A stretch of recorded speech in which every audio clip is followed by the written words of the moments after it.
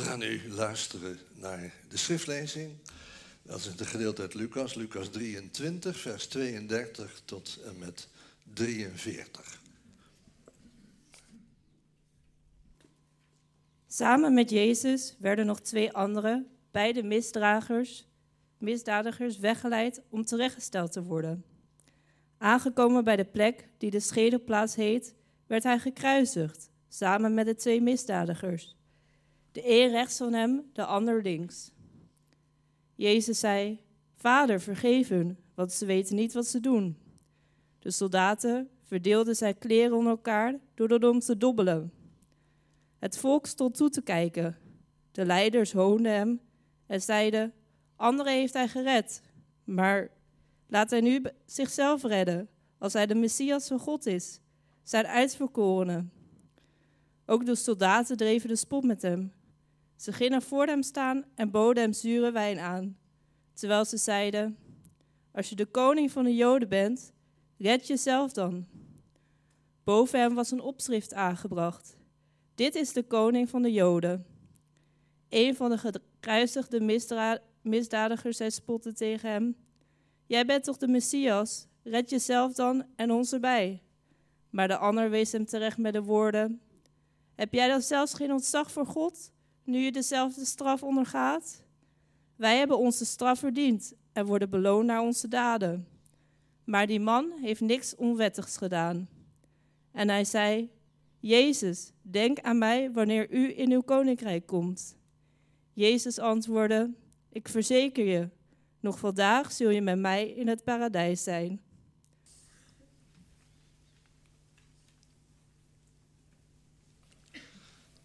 Gemeente, vanmorgen wil ik wat stilstaan bij het bekende gedeelte uit Lucas 23, de versen 29. Even kijken.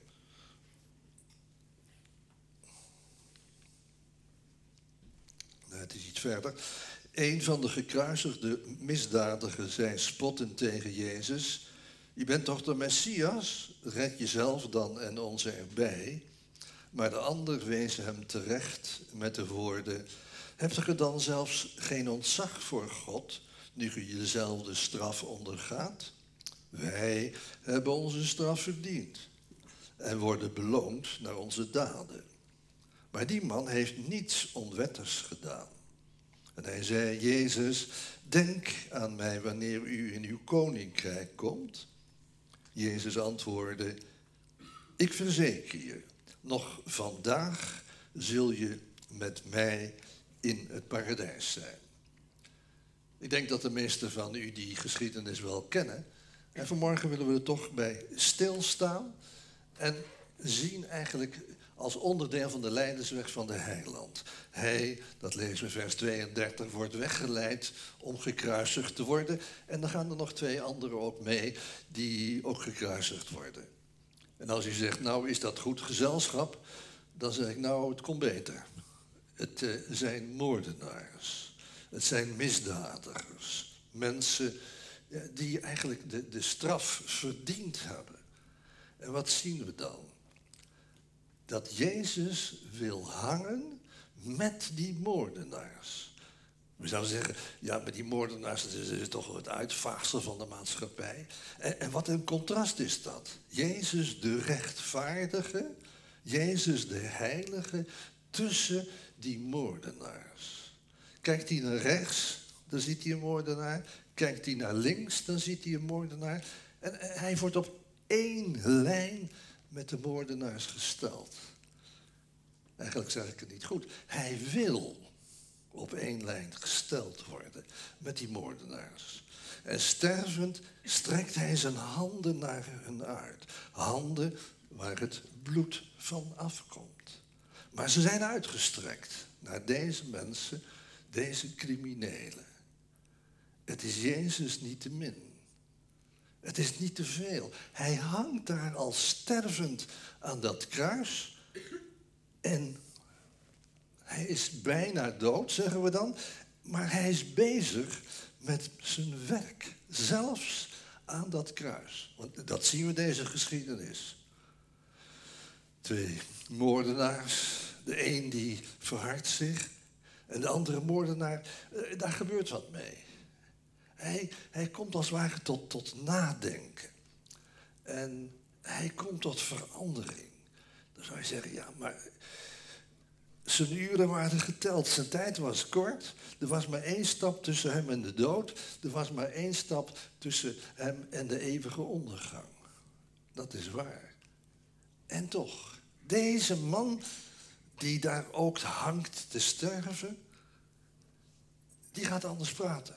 En hij zegt het, wilt u aan mij denken als u in uw koninkrijk komt? Dan zeg je, ja, wat is dat nou? Wilt u aan mij denken? Wat bedoelt hij? Wilt u voor mijn zorgen? Ja, zorgen wat dan? Wilt u mijn zonde vergeven? Als u in uw koninkrijk komt. Hij zag in de heiland veel meer dan alleen maar iemand die aan het kruis was. Hij zag hem als iemand die een koninkrijk heeft. En dan zeg je, wat een draai maakt deze man. Want in Marcus 15 staat dat alle 2 de moordenaars hem bespotten. Nu zie je hier die verandering komen bij die ene man. En je gaat verder en zegt, nou ja, het is een crimineel. Wat voor antwoord gaat Jezus hem geven? Ik denk dat wij geneigd zouden zijn. Ja, maar luister man, jij bent veel te goddeloos. Wat je allemaal uitgehaald hebt, dat en dat. Ja, vergeet het maar. Jij bent het helemaal niet waard. Je bent veel te goddeloos. Of een ander zou misschien zeggen, 1 minuut voor 12 en dan nog vroom worden? Ja man, bekijk het maar. Je bent te laat. Maar het antwoord wat de heiland geeft, zo'n antwoord kom je in de hele Bijbel niet tegen vanaf Genesis tot Openbaring. Dat machtige zinnetje van de heiland. Heden zul je met mij in het paradijs zijn. Heden, vandaag, zul je met mij in het paradijs zijn. Wat zien we hier? De gewilligheid van Jezus om zondige mensen te redden. We zien hier ook de kracht van Jezus om te redden. Want als hij gewillig zou zijn en hij zou niet de kracht hebben, nou ja, dan helpt het nog niet veel. Maar we zien en de liefde en de ontferming en de kracht van de heiland. In deze situatie. Want als er ooit iemand te ver weg zou zijn om gered te worden, dan was het deze man wel. Bijna dood, misschien nog een paar uur te leven en dan was het bekeken. Wat doet de heiland? Hij ontvangt ook zo'n crimineel die vraagt om vergeving. Hij stuurt niemand weg. In de hele Bijbel, het hele Nieuwe Testament, waar het gaat over het leven van Jezus, zie je nergens dat Jezus tegen iemand zegt van, jij mag er niet bij. Het is niet voor jou. Jij bent te dit of jij bent te dat. Ik zie wel die rijke jongeman. Die ging weg. Jezus stuurde hem niet weg, maar die ging weg. Want die zat nog aan zijn geld vast. Hij was rijk, maar dat geld was belangrijker voor hem dan zijn eeuwige toekomst op dat moment. En we hopen natuurlijk dat hij later tot inkeer gekomen is. We weten niet of het gebeurd is. Maar in ieder geval, we zien hier heel duidelijk. Deze man die vraagt om vergeving en die krijgt vergeving. Mijn vrouw en ik waren in 2020 in Zuid-Afrika. We zijn een aantal jaren, 12 jaar lang hebben we dat gedaan. Tot precies het begin van de corona en daarna nog even niet. Het moet er ook dan allemaal weer een beetje bij komen. En de situatie is daar ook niet zo makkelijk op dit moment. Maar goed, we waren daar. En dan zitten we in een team wat de gevangenis ingaat. Misschien heb ik wel eens een keertje per ongeluk iets over verteld, ik weet het niet, maar goed. En in ieder geval, we kwamen daar. En dat is een team van een man of 4, maar het was uitgebreid met nog een paar. Het waren evangelisten, Bantoes en kleurlingen. Nou, prettige mensen, we maakten zo eens wat kennis. Maar wat ontdekten we de volgende dag? Al die nieuwe evangelisten die in het team waren opgekomen voor dat speciale tournee, hadden allemaal jarenlang in de gevangenis gezeten. De kortste die had maar 15 jaar gezeten. En degene die wat langer had gezeten, had 30 jaar gezeten. Nou, dan ga je verder kijken, dan hoor je wat. Ze waren veroordeeld in verband met moord.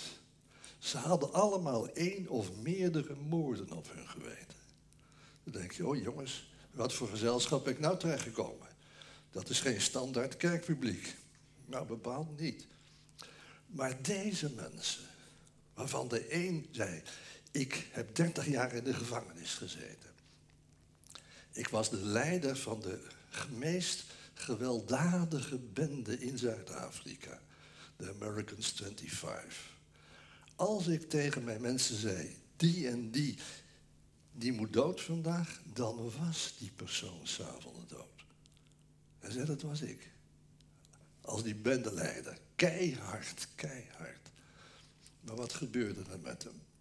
En dat gebeurde met die anderen ook. In de gevangenis komen ze tot geloof in de Heer Jezus. Dan denk je, nou, die gevangenis is in ieder geval voor hun nog wat nuttig geweest. Dat is inderdaad waar. En nu, als je deze man, die 30 jaar in de gevangenis had gezeten, en hij sprak op zo'n grote binnenplaats van zo'n gevangenis, je moet je voorstellen, aan vierkante muren, 4, 5 etages hoog, allemaal met gevangenen. Als hij ging spreken, dan ging hij eerst iets over zijn oude leven vertellen. Dat hij dat en dat was geweest en dat had gedaan. En dan zaten die gevangenen allemaal zo heel goed te luisteren. Oké, dat is iemand die weet hoe het hier in de gevangenis gaat. Hij heeft er 30 jaar in gezeten. En nou is die anders. Wat is er met die man gebeurd? En dan begon hij het evangelie te vertellen. En dat kon hij op zo'n aparte manier doen, maar heel krachtig. Hij zei, jongens, luister goed. Jarenlang heb ik in de gevangenis gezeten vanwege het feit dat ik mensen vermoord heb en laten vermoorden. Maar Jezus is mij genadig geweest. Als hij mij genadig is geweest, dan wilden jullie ook genadig zijn. Maar je moet wel naar hem toe gaan. Beleid je leven maar en vraag om vergeving en vraag of Jezus in je leven, in je hart wil komen wonen. Dan wordt het anders. En dan zaten ze. En je kon de Nieuwtestamenten zo kwijt. Ik heb dus op een gegeven moment waren allemaal dozen met Nieuwe Testamenten. En dan zag je uit de begaande grondafdeling en de eerste etage en de tweede etage allemaal handen uit het raam. Bijbel alsjeblieft, Bijbel alsjeblieft. Dus ik stond er bij die dozen, dus op een gegeven moment zat ik die Bijbels omhoog te gooien. Ik denk, ja, dat is weer eens wat anders dan in de kerk. Maar het gebeurde, er was een honger naar het woord van God. En als we dus hier zien dat die ene moordenaar genade kreeg, dat Jezus zegt, heden zul je met mij in het paradijs zijn. Dan moet ik altijd denken aan die 4, 5 evangelisten daar in de gevangenis in Zuid-Afrika, die het getuigenis gaven over Jezus en over zijn liefde. Want een van die lui was een hitman geweest. En een hitman is een huurmoordenaar. Je kon hem bestellen om iemand dood te schieten. En deze man, Philip, getuigde ook van zijn heiland. Dan denk ik, jongens, het is heel anders dan wij gewend zijn. Maar God werkt ook in de gevangenis. En God werkt ook onder moordenaars, vandaag aan de dag. Maar hier in deze geschiedenis zie je dus de ontferming en de zondaarsliefde van Jezus is zo groot dat geen zondaar te groot is voor vergeving. Misschien is er iemand die zegt van ja, dat is wel mooi. Maar ja, als ik naar mijn eigen leven kijk, dat zit nog niet zoals het zijn moet. En daarmee bedoel je dan, ja, ik leef wel mijn eigen leven. Ik weet wel wat over Jezus, ik weet wel wat van de Bijbel. Maar als je nou vraagt, zijn je zonden vergeven? Dan weet ik het niet. Misschien is er iemand vanmorgen die dat, als die eerlijk is, moet zeggen. Dan zou ik zeggen, kijk eens naar deze moordenaar hier in de Bijbel. Hij ging naar de heiland toe. Hij beleed zijn zonde en vroeg om vergeving. En Jezus zegt, en vandaag zul je met mij in het paradijs zijn. Vandaag. Wat een genade. Dus je hoeft niet te twijfelen.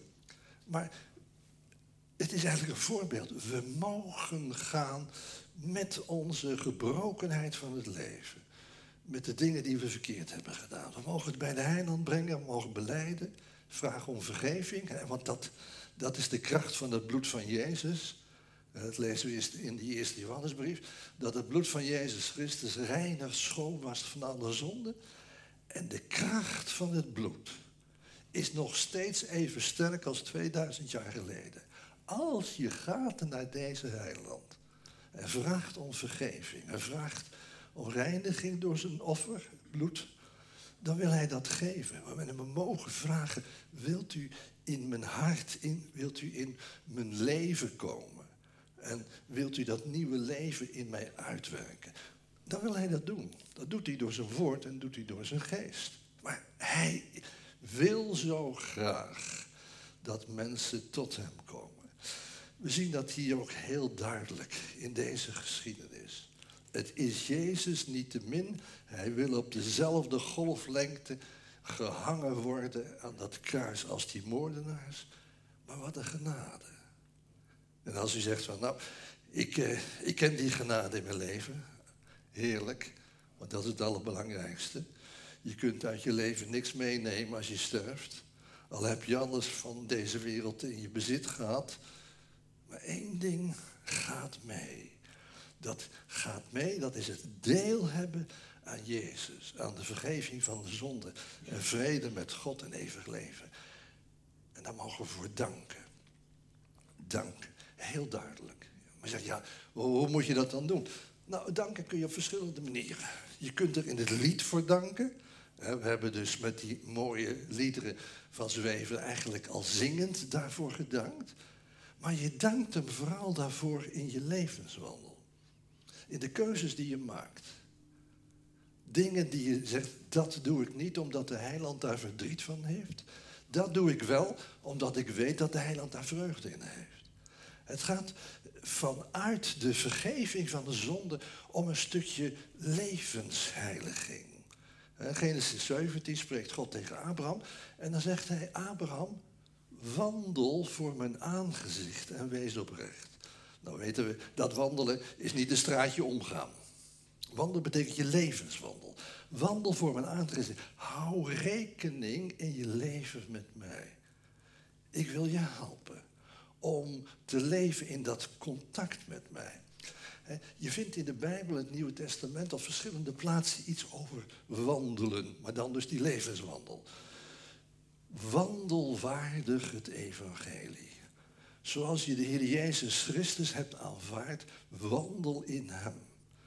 Wandel in de Heilige Geest. En allemaal van die uitdrukkingen die ons laten zien zo van, dat is Gods verlangen.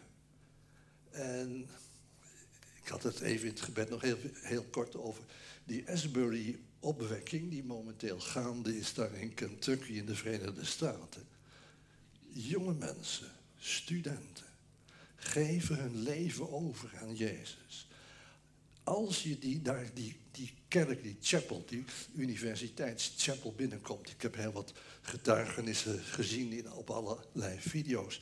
Dan zeggen de mensen, als je binnenkomt, dan ervaar je iets van de aanwezigheid van God. En het besef van de majesteit en de grootheid, maar ook van de genade en de liefde van God, is zo sterk, is zo duidelijk. Er komen mensen de zaal binnen die gelijk naar voren gaan zeggen, ik wil mijn leven overgeven aan Jezus Christus. En dat waren echt niet van die lievertjes. En hoe kan dat? Dat is door de geest van God die op zo'n plek heel krachtig werkt. We zien dus hier die ene misdadiger die vraagt om genade, die krijgt genade. Het laat de grootheid van Jezus' liefde voor ons mensen zien. En als we hem kennen, wandel voor mijn aangezicht, zegt God dan. En nou ja, wat lees je bijvoorbeeld in Johannes 14? Dan zegt Jezus, wie mij lief heeft, bewaart mijn woord. En bewaren betekent niet in een kastje of in een laadje doen. Daar bewaren wij kostbare spullen. Nee, bewaren, dat Griekse werkwoord betekent doen, in de praktijk brengen. Dus als Jezus zegt, wie mij lief heeft, bewaart mijn woord. brengt mijn woord in de praktijk, doet het. Ja, zegt hij, maar dat doe je toch niet volmaakt? Nee, dat doet niemand. Maar wel is dat de gerichtheid en de gezindheid van je leven geworden. Dat je zegt, ik wil weten wat mijn heiland zegt. En ik verlang ernaar om te groeien, zoals het woord van God het ook zegt, in de kennis en in de genade van hem. Kom je niet aanwaaien, daar moet je moeite voor doen. Vroeger dus, toen ik nog voor de klas stond, zei ik wel eens tegen leerlingen, jongens, hoe gaat dat als je Frans moet leren? Ja, moet ik woordjes leren? Moet ik onregelmatige werkwoorden leren? Ik zei, oh, dus het gaat niet vanzelf. Nee, je moet er moeite voor doen. Oké. Denken we dan dat de dingen van God, de dingen van het geloof en de dingen van het koninkrijk van God, dat die ons vanzelf komen aanwaaien? Nee, daar moeten we ook moeite voor doen. U zegt, wat voor moeite? Nou, lees dagelijks in het woord van God. Spreek met hem. Deel de dingen van je leven met hem. Dank voor de mooie dingen. En vraag om kracht en om ondersteuning voor dingen die moeilijk zijn. Hè, waarin we heel duidelijk ook de gebrokenheid van het leven ervaren. Ik ga verder. We zien die ene misdadiger die vraagt om vergeving en krijgt vergeving. Dat laat dus de grootheid van Jezus' genade en liefde zien. Maar nou kijk ik even naar die ander. Die ander, die vraagt niet om vergeving. En dan zeggen wij dus, ja, maar waarom verhardt hij zich nou? Waarom doet hij dat niet? Dat zijn logische vragen. Maar we weten het antwoord er niet op. Dat wordt ons niet gegeven. Maar kijk je nou naar die twee misdadigers, dan zie je, om zo te zeggen, geen verschil. Ze waren beide misdadiger. Ze kregen allebei de straf die ze verdienden. Ze hingen allebei aan weerszijden van Jezus. En ze hoorden allebei Jezus bidden voor de soldaten met name. Ze weten niet wat ze doen. Dus al die dingen, die ervaringen, die zijn hetzelfde. En toch is de reactie heel verschillend. De een gaat bidden en de ander blijft spotten. De een belijdt zijn zonde en de ander niet. De een bekeert zich en de ander gaat gewoon door. En dan krijg je het laatste. De een gaat naar het paradijs en de andere gaat naar de hel. Niet omdat Jezus hem in de hel wil hebben, maar omdat die man niet vroeg om vergeving. Dat die man de moeite dat niet waard vond en maar doorging met spotten. Dan denk je, wat een ellende is dat. Maar besef wel, wij hebben een stuk verantwoordelijkheid. Wat doen we met het woord van God? Als we dat voor onszelf lezen of gewoon in het gezin thuis. Als we het woord van God overdenken zoals we ook in de kerkdiensten doen. Wat doe je? Wij hebben een stuk verantwoordelijkheid over hetgeen we horen of lezen of zien vanuit het woord van God. Wat doe je ermee? Dat is het punt waar het heel duidelijk om gaat. Ik kijk eens naar koning David en koning Saul. Allebei waren koningen van Israël. Allebei leefden ze in de tijd van de bediening van de profeet Samuel. De een verhardt zich en de ander komt tot verootmoediging. Hele verschillende reacties, terwijl dus de omstandigheden hetzelfde zijn. In het Nieuwe Testament vind je ook zo'n voorbeeld van Romeinse stadhouders. Sergius Paulus en Gallio. Ze waren allebei Romeinse stadhouders. Ze stonden allebei bekend als wijze en voorzichtige leiders. Ze hoorden allebei de verkondiging van Paulus. De een bekeert zich en de ander, staat er letterlijk, hij trok zich niks van deze dingen aan. Dan denk je, ja, waarom deed die man dat nou? Hij trok zich er niks van aan, hij spotte er misschien mee. Maar het feit dat als je het woord van God zou verwerpen, wat hou je dan over als je zo sterft?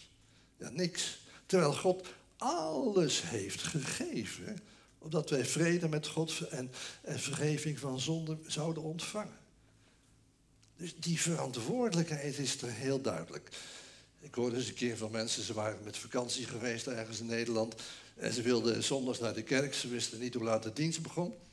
En toen belden ze de koster op, want er stond een telefoonnummer ergens aan de buitenkant van de kerkgebouw. En ze vroegen, hoe laat begint hier de dienst? Hij zegt 11:30.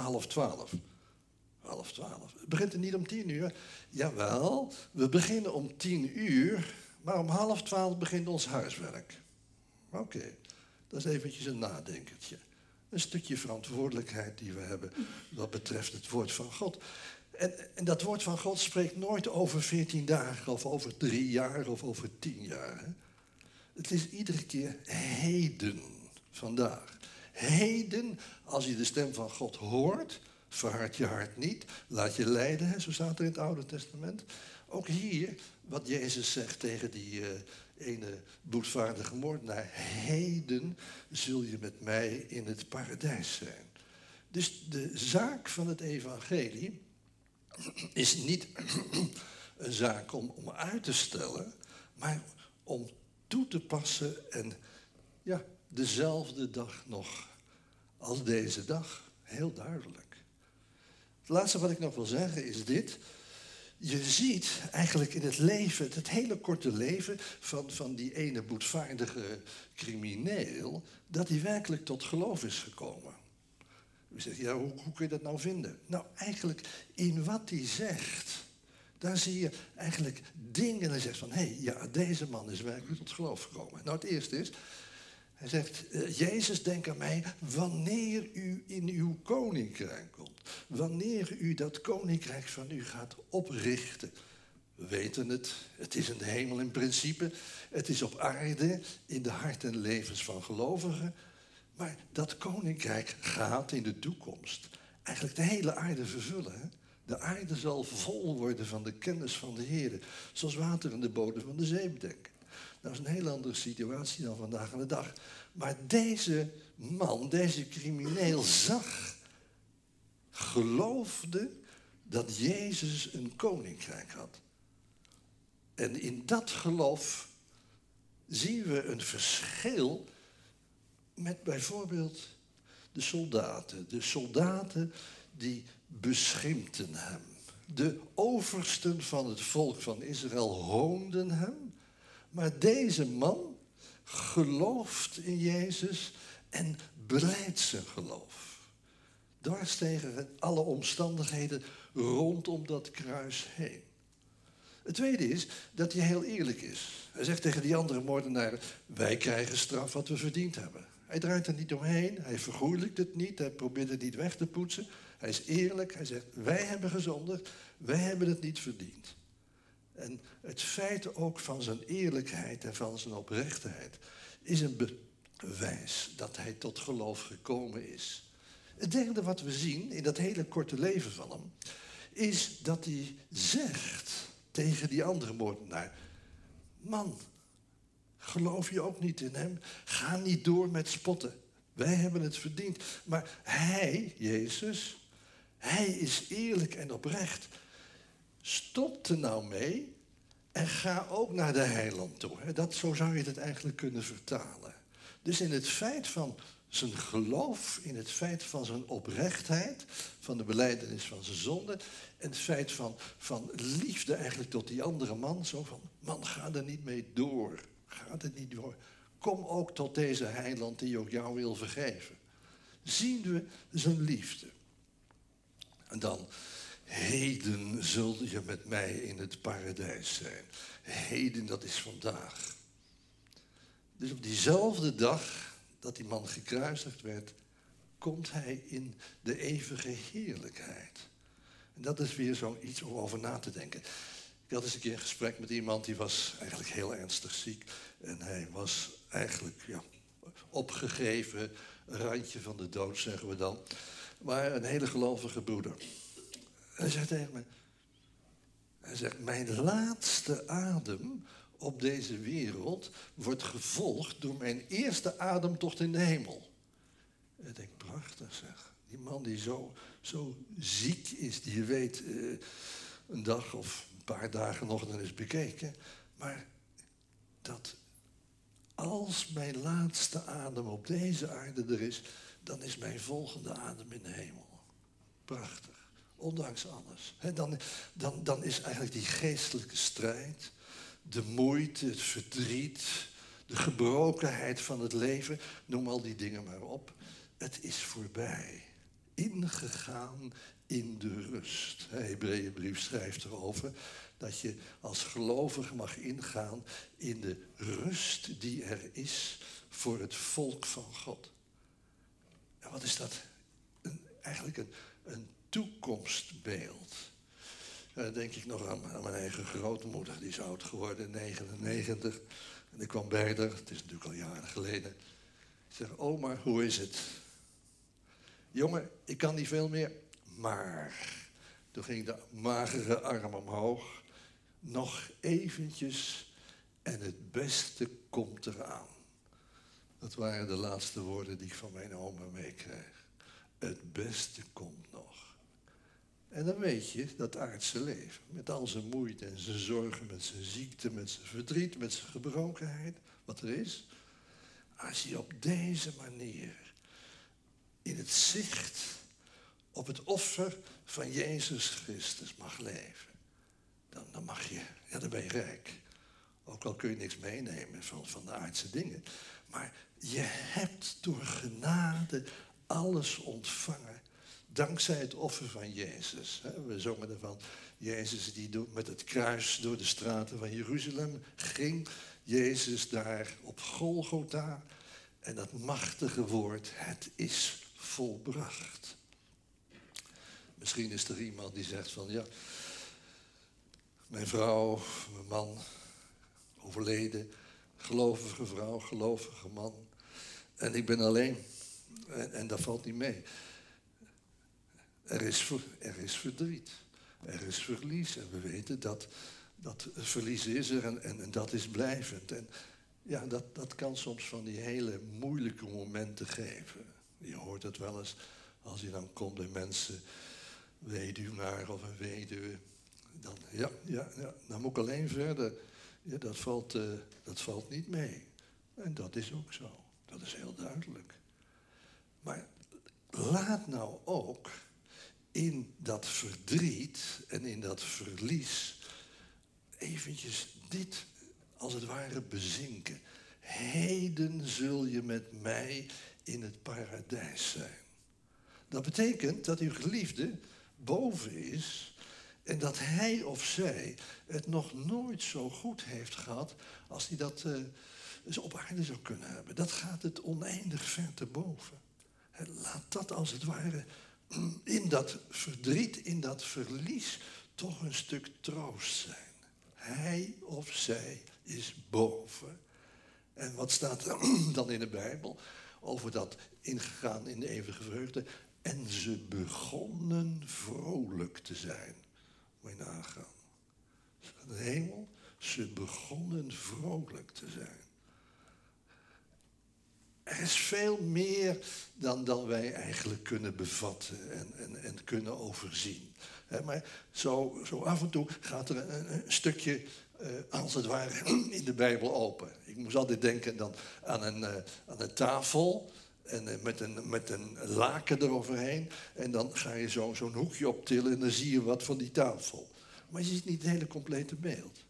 Zo is het ook vaak voor ons, voor de dingen die eenmaal komen zullen. En wat de Bijbel zegt, wat geen oog heeft gezien, wat geen oor heeft gehoord, wat in het hart van de mensen niet is opgeklommen, wat God bereid heeft voor degenen die hem lief hebben. En wat is het rijk? Om door de genade van God, door het offer van Jezus Christus, onderweg te zijn naar die heerlijke vreugde. Hoe was dat lied ook alweer? 1000maal, o Heer, zij u daarvoor dank en eer. Amen.